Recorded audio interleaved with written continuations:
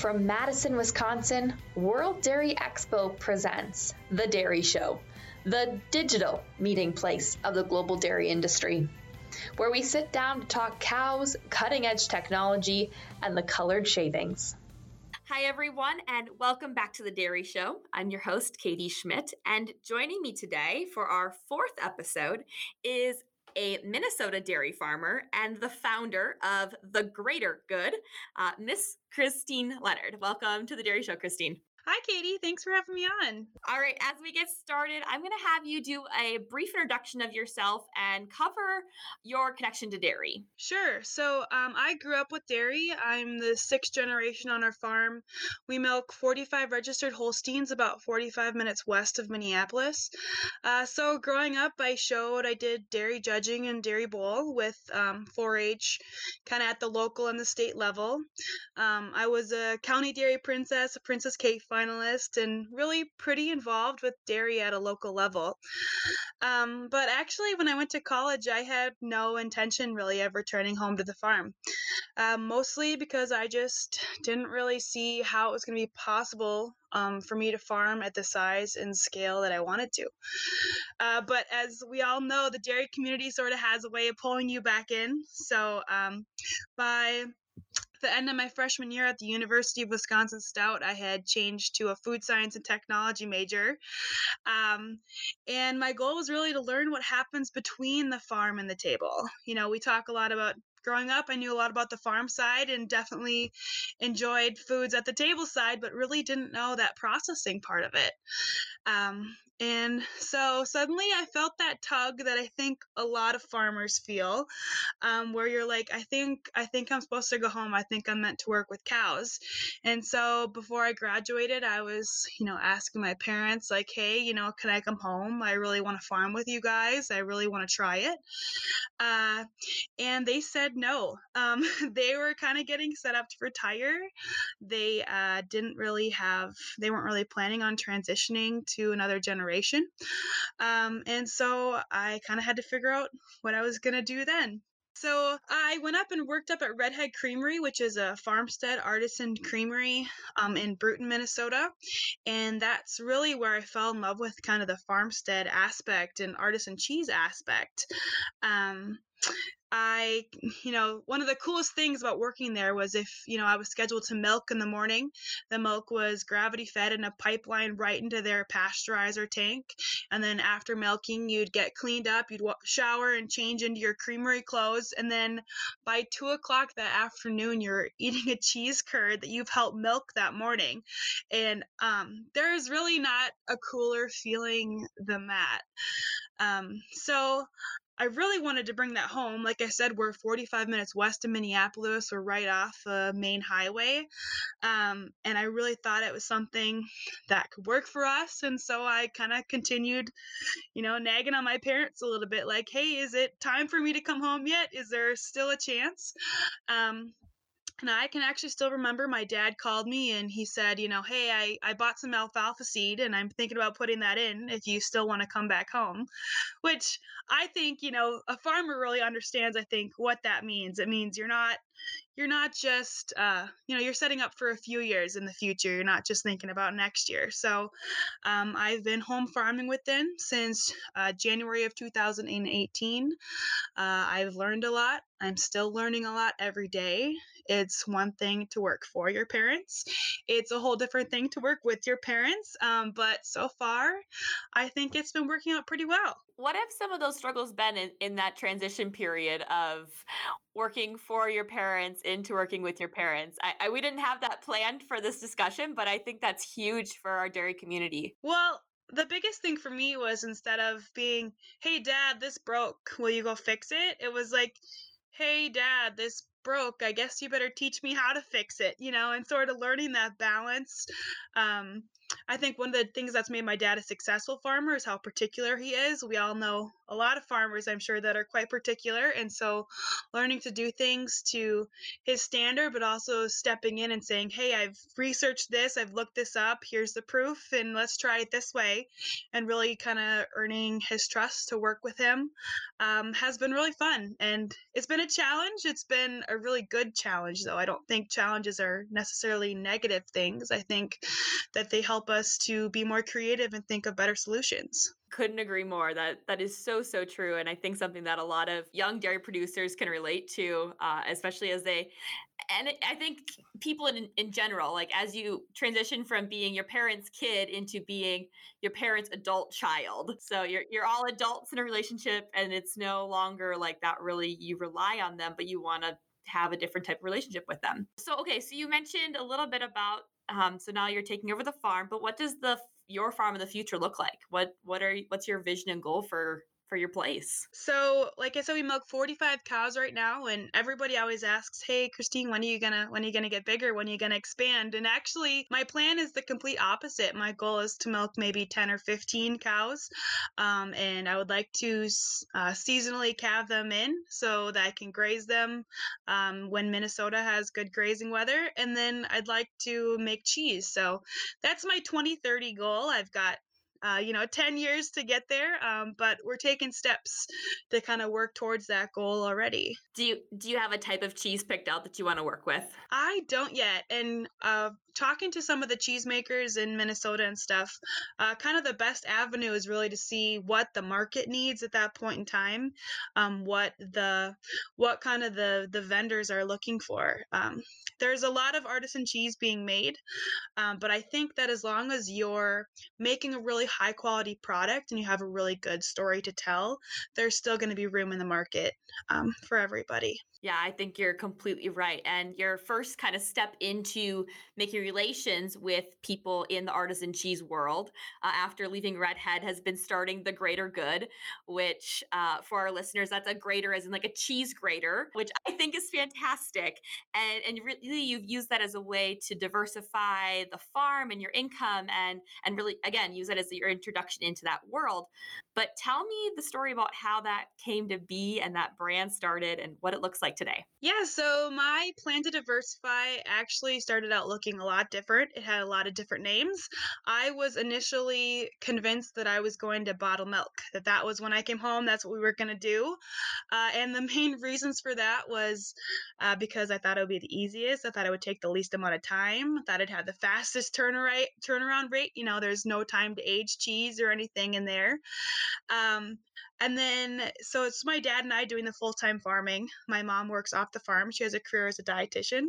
And I very quickly learned that there are only so many hours in the week.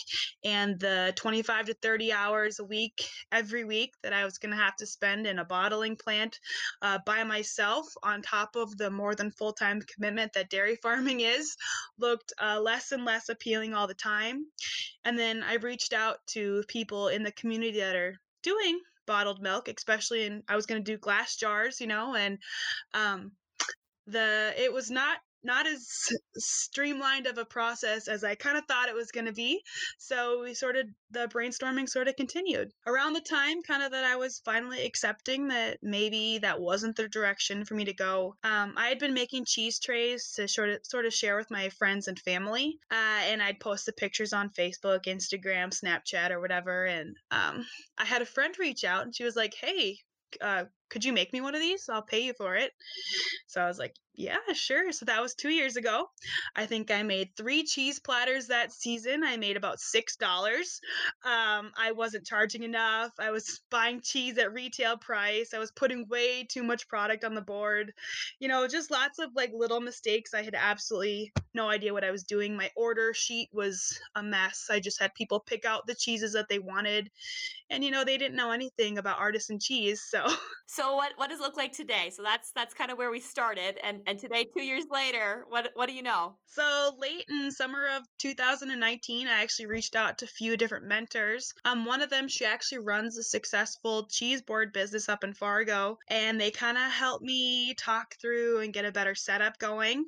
And so I've been perfecting the order method, the cheese pairings, and varietals that I use. And so today I offer 6 different platter sizes from 1 person up to 50 people.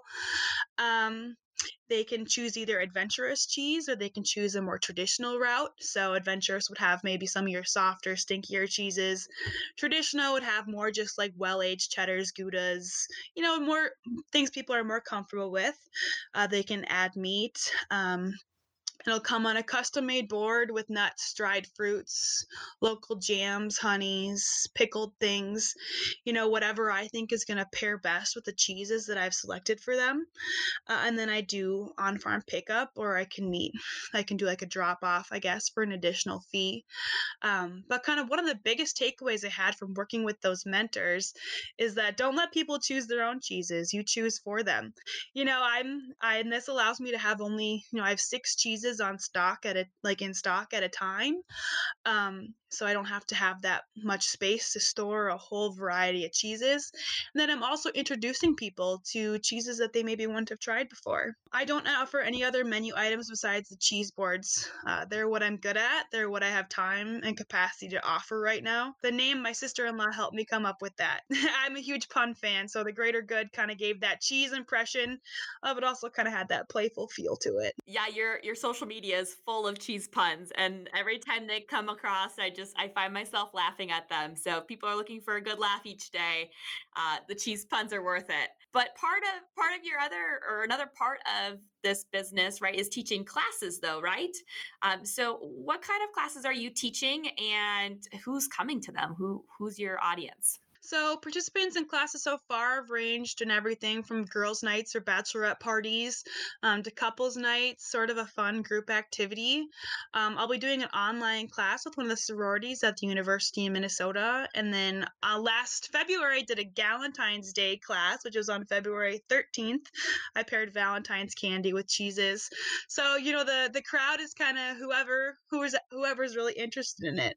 And then in those classes, I guess I talk about everything, kind of just the basis is I talk about how the same 4 ingredients, milk, rennet, cultures, and salt that make up all cheeses, they can look and taste so different. How even the same cheese recipe made by the same cheesemaker can look and taste different depending on what that animal was eating at that point in time. How the weather was the days the cheese make, how old the cheese is, how it was stored, how the caves were while it was aging. Artisan cheese each batch really takes on a personality, and it's fun to get to explain that to people. What do you think people are most surprised to learn when you're talking about all of those different aspects of cheese making? I think that people are most surprised to learn that cultures or bacteria molds are actually a good thing. The molds you're going to pick up maybe in the refrigerator are completely different than the carefully selected cultures that the cheesemaker is going to choose. There's a whole catalog of cultures from everything from the texture of the cheeses to giving it a more caramely or savory notes. There's a whole variety and a whole art to designing what goes into potentially creating a really amazing cheese. So And I enjoy consuming those very artfully crafted cheeses and venturing into the new spaces and really learning about how cheese is made and how it can be different. And even if it's the same type of cheese, it still tastes different depending on who's making it. And that I'm always amazed by it. But you're obviously not making cheese at home yet being the key word there. So what cheese do you use? And you mentioned that it's 6 or 7 at a time. Are you rotating throughout the seasons, or is it always the same set of cheese? And how are you selecting those cheeses? yeah, so I try to choose cheeses that are in season. Certain times of the year, or you can only make certain cheeses. One of the sheep cheesemakers that I work with, she offers this really incredible cheese in the spring when all of her sheep lamb in, and it's got a whole different texture, and it just ages way differently at that time of year that she couldn't offer it in the winter. But really, the artisan cheese community, I've learned, is very cool. And Elise at Redhead, she's been really good about taking me, when I worked there, and then even after I was back home, I still did a lot of demos and stuff for her. And I got to meet a lot of different cheesemakers. And they're so open to sharing what they make and how they do it with you. And so I've been trying to support them, use what they have, what's in season. And their personalities really reflect through their cheeses, and it's really fun to get to feature different people every time. What are some of your favorite ones to use? Oh. Or what's in your fridge now? Maybe that's the better question to ask. Yeah. So, like I said, Redhead Creamery they set a really awesome foundation for me. So they have a lot of variety too. So they're almost always on at least one of them on my board. Right now I'm working with Danae Dairy, which is a goat dairy. That's about 45 minutes from me. Like I said, that sheep creamery that I'm working with, that's called Shepherd's Way Farms. They're incredible to work with. They do a great job with their sheep, and their cheeses are award winning. Cannonbells, they're located in Cannon Falls, Minnesota. They just broke ground on a new creamery. They were making cheese at the U of M before that. So those ones are all in my fridge right now.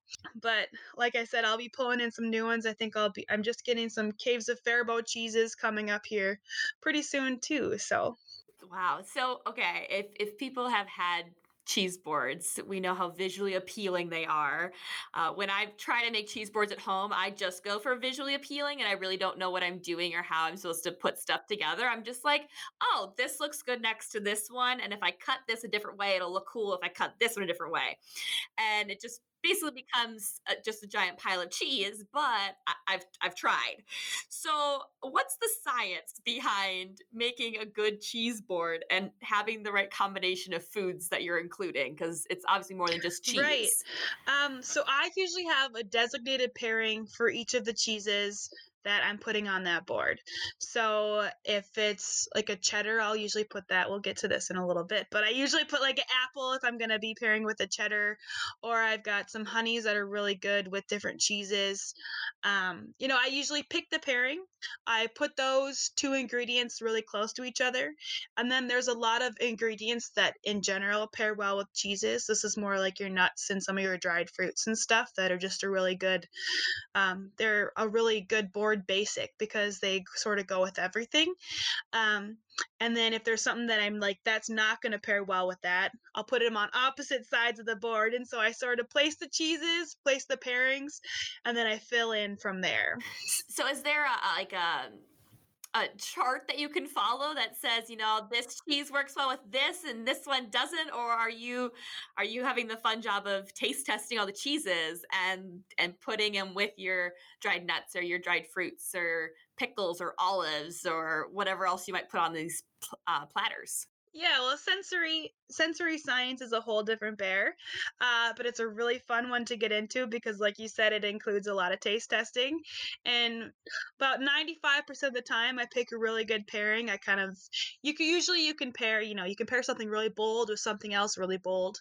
But I typically like to pair something a little milder with something really bold, and you get kind of a fun combination that way. And so, like I said, about 95% of the time, I pick a really good pairing.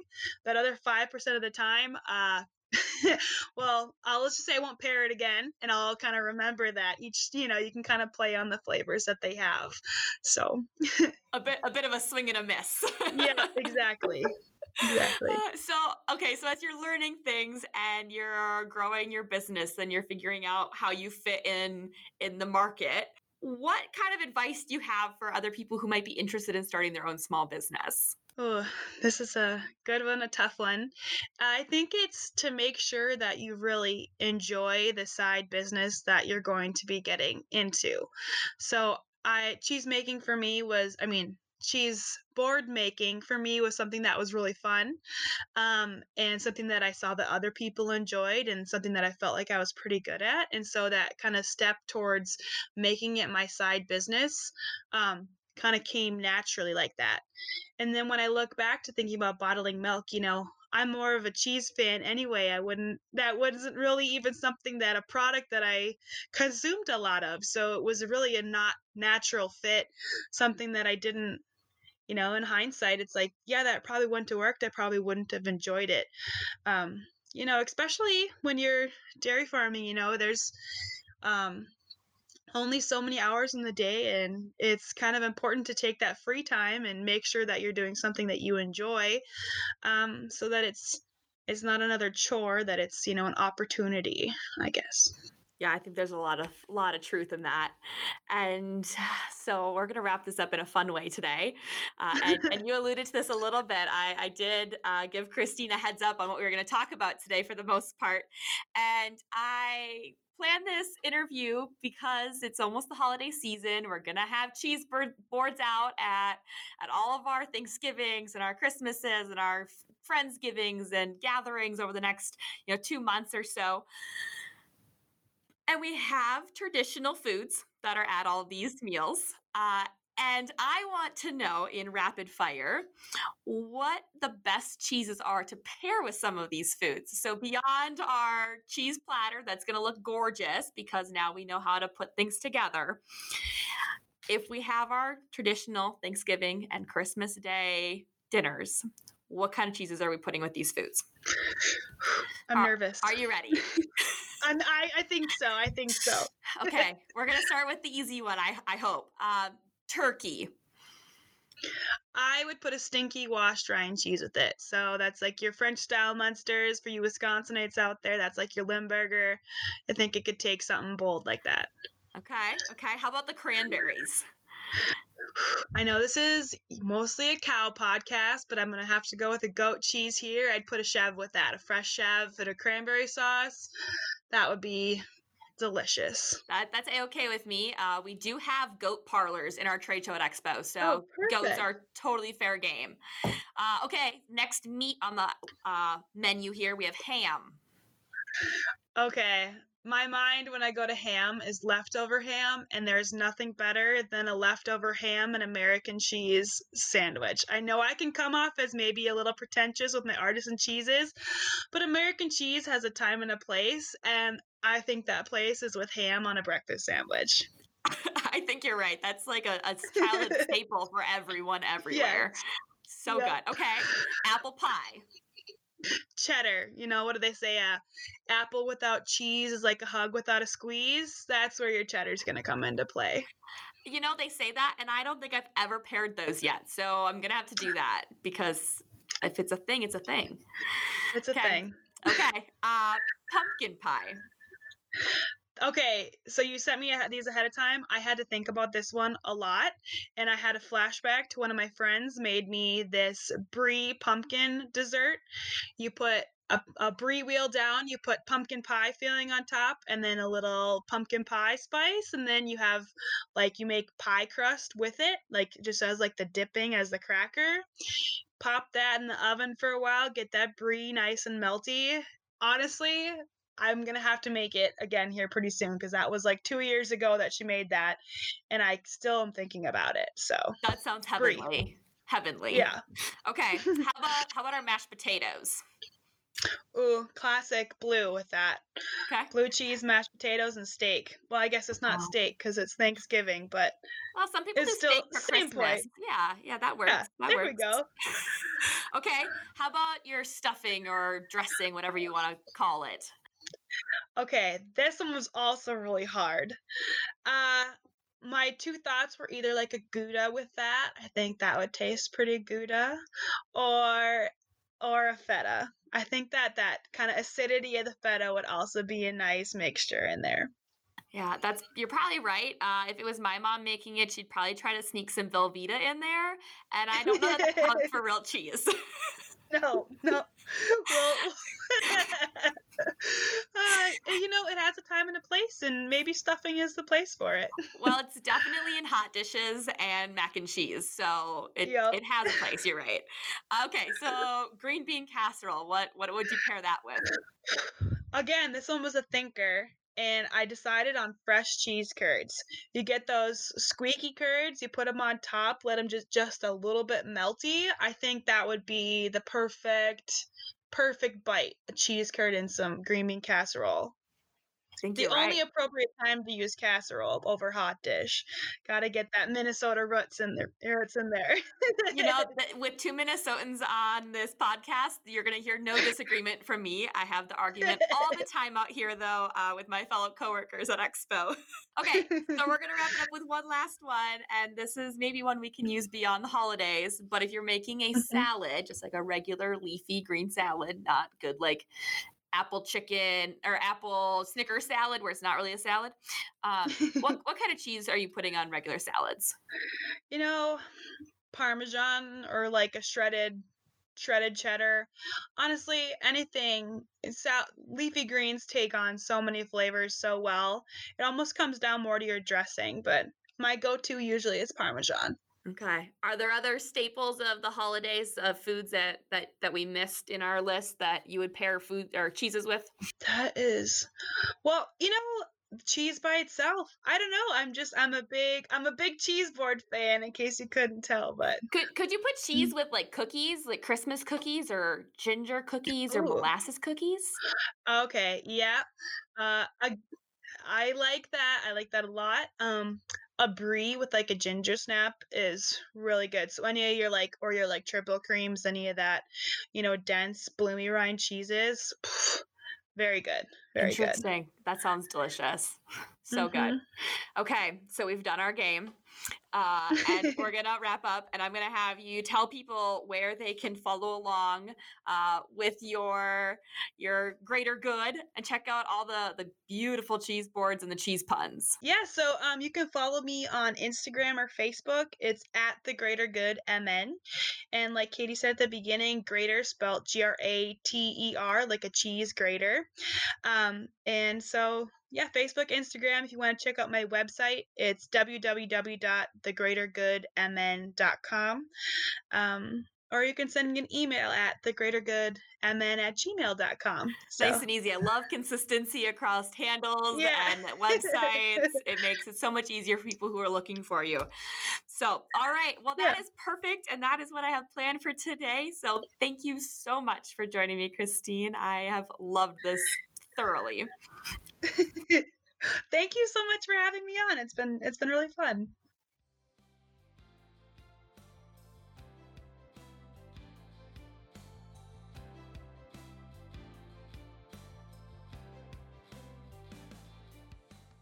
And that is a wrap on this week's episode. Thank you all for tuning in and giving this a listen.